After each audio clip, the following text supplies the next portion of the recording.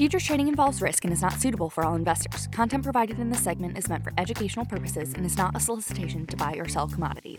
Opinions and statements of guests not affiliated with Everag are their own and do not reflect the views of Everag. The accuracy of their statements cannot be guaranteed by Everag. Hello and welcome to From the Furrow, brought to you by Everag Insights. Each week, we talk with subject matter experts on news and topics affecting the grain markets. I'm your host, Britt O'Connell.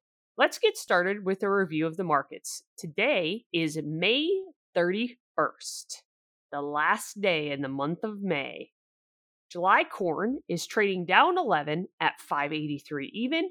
July soybeans are trading down 11 and a quarter at 12.85 even. Turning to our guest, this week it's our privilege to have Dr. Alison Robertson, a professor with Iowa State University. Thanks for joining us today, Alison. Thank you for having me. Alison, can you start off by telling us a little bit about the work that you're doing at Iowa State University and your fields of study? So I've been at Iowa State since 2004, and I work on corn and soybean diseases, which should be no surprise if you're familiar with the crops grown in Iowa. I predominantly focus on diseases that are a problem at the moment. So we've done work on Gossa's wilt and a little bit on bacterial leaf streak. We're doing a little bit at the moment on tar spot. And then another big area of interest in my lab is looking at cover crops and the yield drag that can sometimes occur with corn following a cover crop. So we've been doing a lot of work in that area. And then fungicides. So I screen a lot of fungicides and look at timing and different products for managing foliar diseases on corn. So let's talk about some of those diseases that Iowa farmers, and really it extends to a lot of the Corn Belt, have been struggling with recently. And one of them that's come on the radar in the last few years and had a pretty big impact potentially on yields has been tar spot. Yes. Tar spot's kind of, I'll call it newer in the realm of crop diseases. So where are we at with tar spot? Do we understand a little bit more about it? Have hybrids been developed that are a bit resistant? Do we have some fungicides that work? Where are we at with that one? Great question. So yeah, tar spot was first reported in Indiana and Illinois in 2015. And since then, it has been reported in more and more and more states across the Corn Belt and even down in the South, Florida, Georgia, and out on the East Coast, Pennsylvania. So the disease is spreading. In the past 7 years, there has been a ton of research that's been done on tar spot.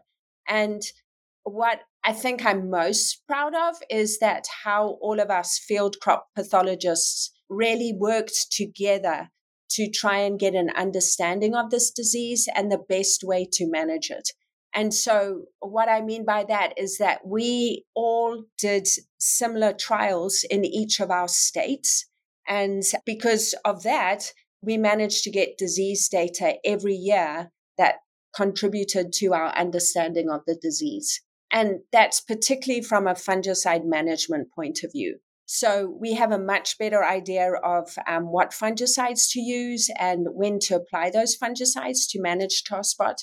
You also mentioned hybrids. So yes, there's been a lot of work done on breeding. And this is the first year that a lot of the seed companies have now in their seed catalogs have a rating for tar spot. So we're not out of the woods there. We don't have resistant varieties. We're probably never going to have resistant varieties. It's going to be kind of like gray leaf spot and northern corn leaf blight, southern rust, where we have varieties that are more tolerant to the disease. They still get the disease, but they don't get as much disease and it doesn't affect yield as much. And I suspect that that's where we're going to be with tar spot. Within the next few years, we'll have hybrids that are good for tar spot, but we're still going to need to keep an eye on those hybrids. They will still get disease, and there may be some years where we need to apply a fungicide on those hybrids, but not every year. Is it common for there to be new diseases that come into the corn crop? Yeah, I've been, this is my 20th summer, I think. I'm working on corn and soybeans, and I think in my experience is that we tend to see diseases reemerge, if you like. So, for example, when we had Goss's Wilt back 2009 to 2011, it had been 25 years since we'd seen that disease in Iowa. And then all of a sudden we started seeing it again. And if we think about diseases, we always think about the disease triangle. And any of my colleagues listening are going to laugh because I always bring up the disease triangle. But to get a disease right, you have to have the pathogen, you have to have the host, and you have to have the right environment. And so when I look at diseases that have reemerged and been a problem, Goss's Wilt 2009, eye spots 2011. Maybe I'm getting those two around the wrong way. Northern corn leaf blight 2015, 2016. The main reason why we got these resurgences in the disease was because there were hybrids out there that were particularly susceptible to that disease, and they were very popular with farmers, which meant that they were planted on thousands of acres across the Corn Belt. And so we got this increase in disease. But in the past 10 years, we've had bacterial leaf streak. That's been more of a problem in Nebraska, Kansas, Colorado. That's a brand new disease. And then we've had tar spot come in, which is a brand new disease for North America. So, we've had these new diseases come in, but we've also had diseases resurge. If I think about soybeans, I'm thinking about frog eye leaf spot. That's becoming more of a problem here in the Midwest. And I think that has, once again, a lot to do with varieties. Frog eye was never a problem, so we didn't have the resistance in those varieties. But now, as we see the climate changing and we're getting these warmer summers and more humid summers, that's the environment part of that triangle, right, which is now contributing to increase frog eye. So, I tend to think in terms of triangles as I try to explain, these things that are going on. So is it easy to look ahead at a year or a growing season and say, we believe with some degree of certainty that X disease is going to have a higher prevalence of manifesting itself? Or is that something that's hard to do, like looking forward, and you have to look back on it and say, okay, now we can understand that all three of the pieces of the triangle, if you will, came together. We had the host, we had the pathogen, we had the right environment. Or can you kind of look ahead and say, we know we've got two of the three pieces, the forecast is such that we could have this, or not? Yeah. So, in my opinion, the pathogens are always there, right? They're surviving in the residue. So we have the pathogen. We always have the host, the corn or the soybean, but they can vary in their susceptibility to those diseases. So the biggest thing that's going to tell us whether disease is going to be a problem or not is the environment.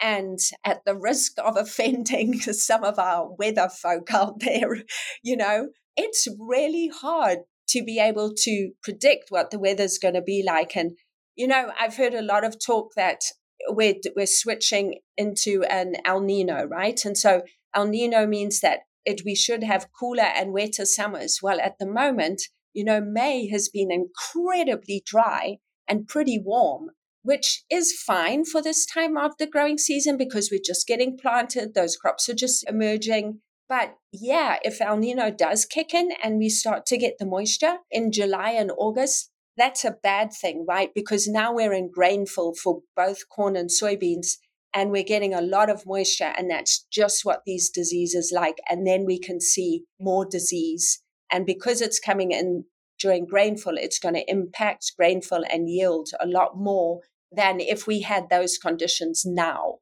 right?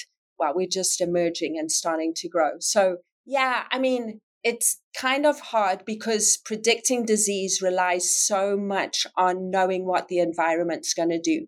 And it's hard to know what the environment's going to do. Absolutely, yeah. We all know, and I think most meteorologists are even quick to admit, forecasting weather is very difficult. They can certainly take some educated guesses. I want to call them guesses, but I feel like that's an understatement of what they are. But it's no different than markets, right? Markets are unpredictable. weather is unpredictable. Yeah. But in that same vein, then, are there any new threats on the horizon? I know you said it's not incredibly common for new diseases to be developing or to move into the US from potentially other places, but are there any threats that you're watching, that you're monitoring, or that you're trying to make plans around keeping out of the US? Yeah, I mean, yes, I would say yes. So one disease that we're keeping an eye on is curvularia leaf spot on corn. Curvularia is a big problem down in the south at the moment, and of big concern to my colleagues down there. And so one of the things that we're working on is developing models to predict that curvularia leaf spot. And so I'm part of the National Predictive Modeling Tool Initiative, which is an initiative that's funded by Congress. And with that, what we're doing is we are developing tools to predict these different diseases. And so we have that initiative partly helped fund the tar spotter app that we now have to predict whether tar spot's going to be a problem. And this year we'll be working on models for gray leaf spot and northern corn leaf blight.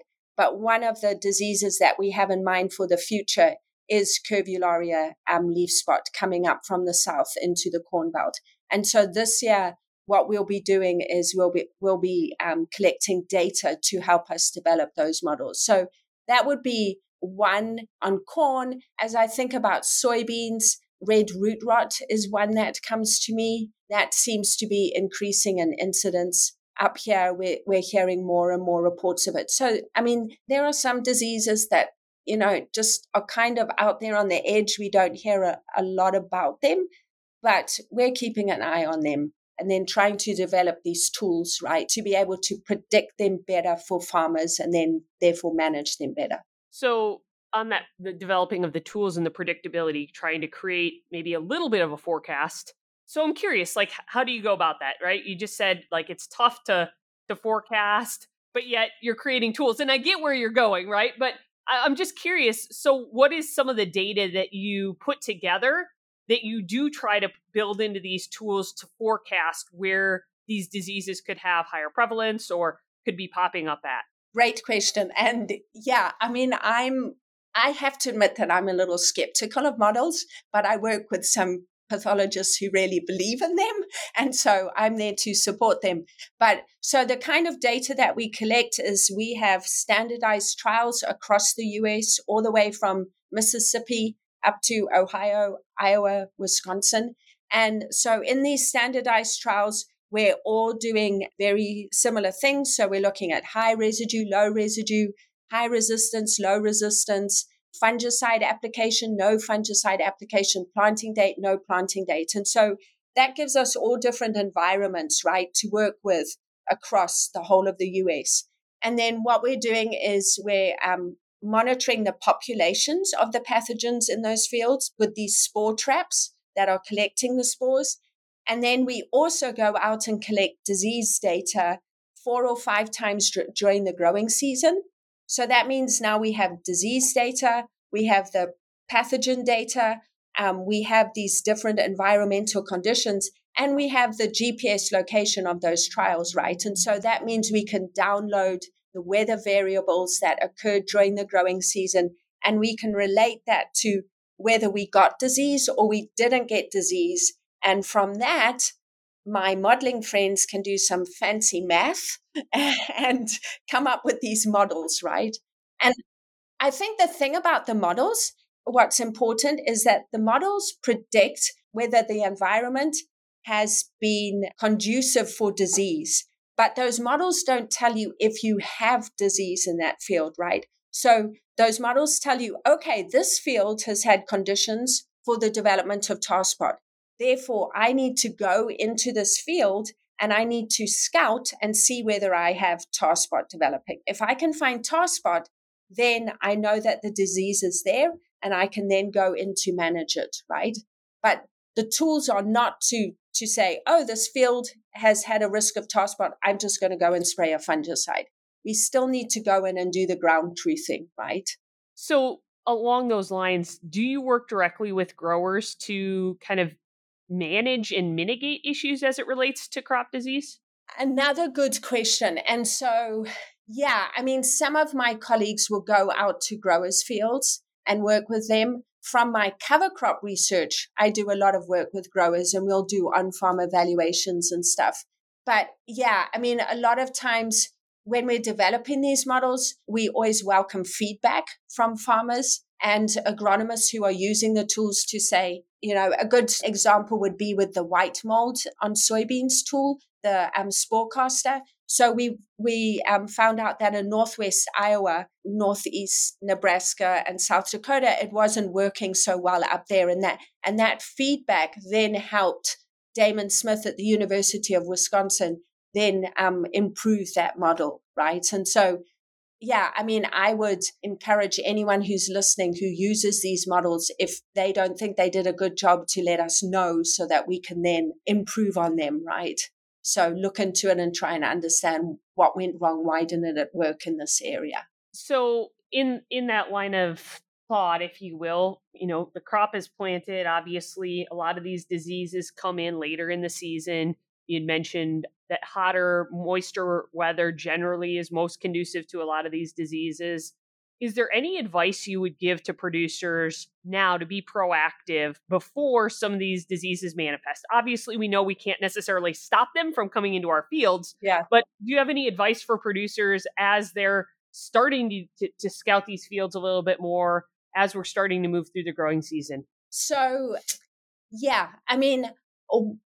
if like a lot of producers have thousands of acres, right? So they can't go and scout every acre. But what you can do is target those fields that are planted to more susceptible hybrids. So that means going to your seed catalogs and just looking at that. The other thing is target fields where you have a lot of moisture sitting in them, because like I said, these diseases need moisture, right? And so if you have a low-lying field where the mist kind of sits and the humidity hangs out and those leaves are wet through 9, 10 o'clock in the morning, that's the perfect field, right, to go and check for disease.